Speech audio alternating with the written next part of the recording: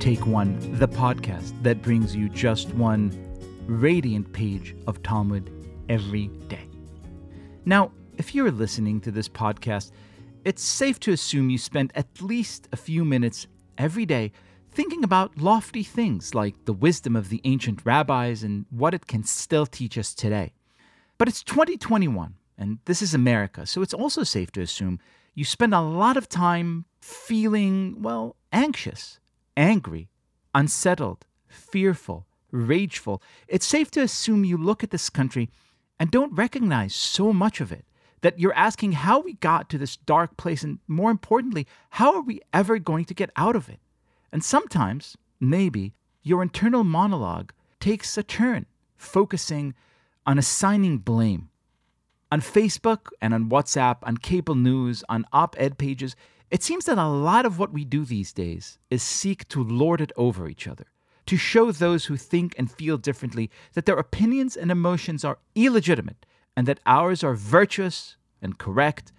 Never before had we had so much access to communication technologies, and never before had we invested so much time and energy trying to get each other silenced. Someone supports a cause we abhor, and a part of us fantasizes about pressing a button and shutting them up for good. The rabbis understood this temptation, and they direly warned us, Psachim 52. Tangentially, it is reported that Rav Natan bar Asya relied upon his knowledge of the calendar and traveled from Rav's study hall to Pumbedita on the second day of the Festival of Assembly, meaning Shavuot, and thereby desecrated the second day of the festival by traveling beyond the town limits. Rav Yosef excommunicated him as punishment for this act. Abaye said to Rav Yosef, "Let the master flog Rav Natan bar Asya for this grave sin." Rav Yosef said to him, "I punished him more severely, as in Eretz Yisrael they vote to flog a Torah scholar, but do not vote to punish him with excommunication, in deference to the Torah. Apparently, excommunication is a more severe punishment than lashes." Think for a moment about that last sentence. Excommunication is a more severe punishment than lashes. Physical violence, so shocking, degrading, injurious, did not, to the rabbis, cause nearly as much damage as deciding that a member of your community was a member of your community no more. What then do the rabbis suggest? It would stand to reason that the opposite of excommunication is simply communication, but what does that mean? To hear many of our pundits put it, communication is done best when attempted civilly, peacefully, respectfully. Walk into every daycare center in America and you're likely to receive a lesson in how to be in conversation. Wait your turn to speak. Don't raise your voice. Don't interrupt your friends. Acknowledge other people's points of view. Say thank you and please and be polite. It's very likely that the rabbis would have despised all of that.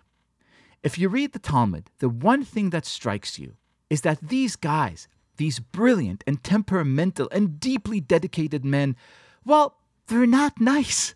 At least not always. They call each other names. They threaten each other with physical violence. They pick fights, often over things that seem to us too trivial to even matter.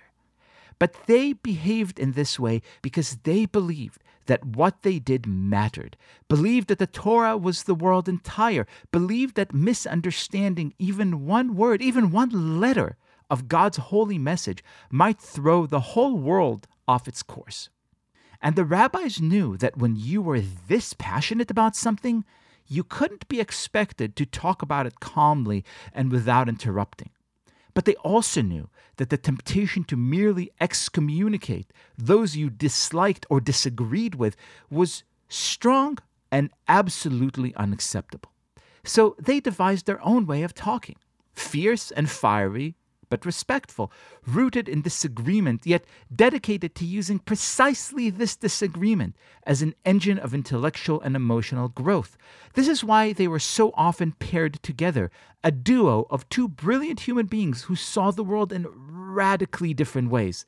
Hillel and Shammai, For example, the lenient and the stringent, forever locked in argument about the things that truly matter, recognizing that only by clinging to each other do they stand a chance to get nearer truth and beauty. So let's learn from them, and let's seek to engage those whose ideas infuriate us, not in the spirit of some fake and unattainable civility, but out of the very Talmudic understanding that discussions that matter ought to be had with flaring tempers, but with open minds.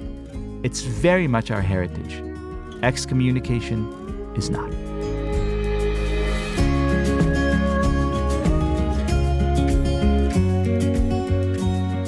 This has been Take One, a production of Tablet Magazine. If you enjoy this show, please go and rate and review us on iTunes or whatever platform you use to listen to podcasts. Each week, we'll be releasing new episodes, Monday through Friday, covering the entire weekly portion of Daf Yomi. I'm your host, Leah Leibowitz. Our producer is Josh Cross, and our editor is Paul Ruest. For more information, go to tabletmag.com/takeone or email us at takeone@tabletmag.com. I hope we've made your day a little bit more Talmudic, and we'll see you again soon.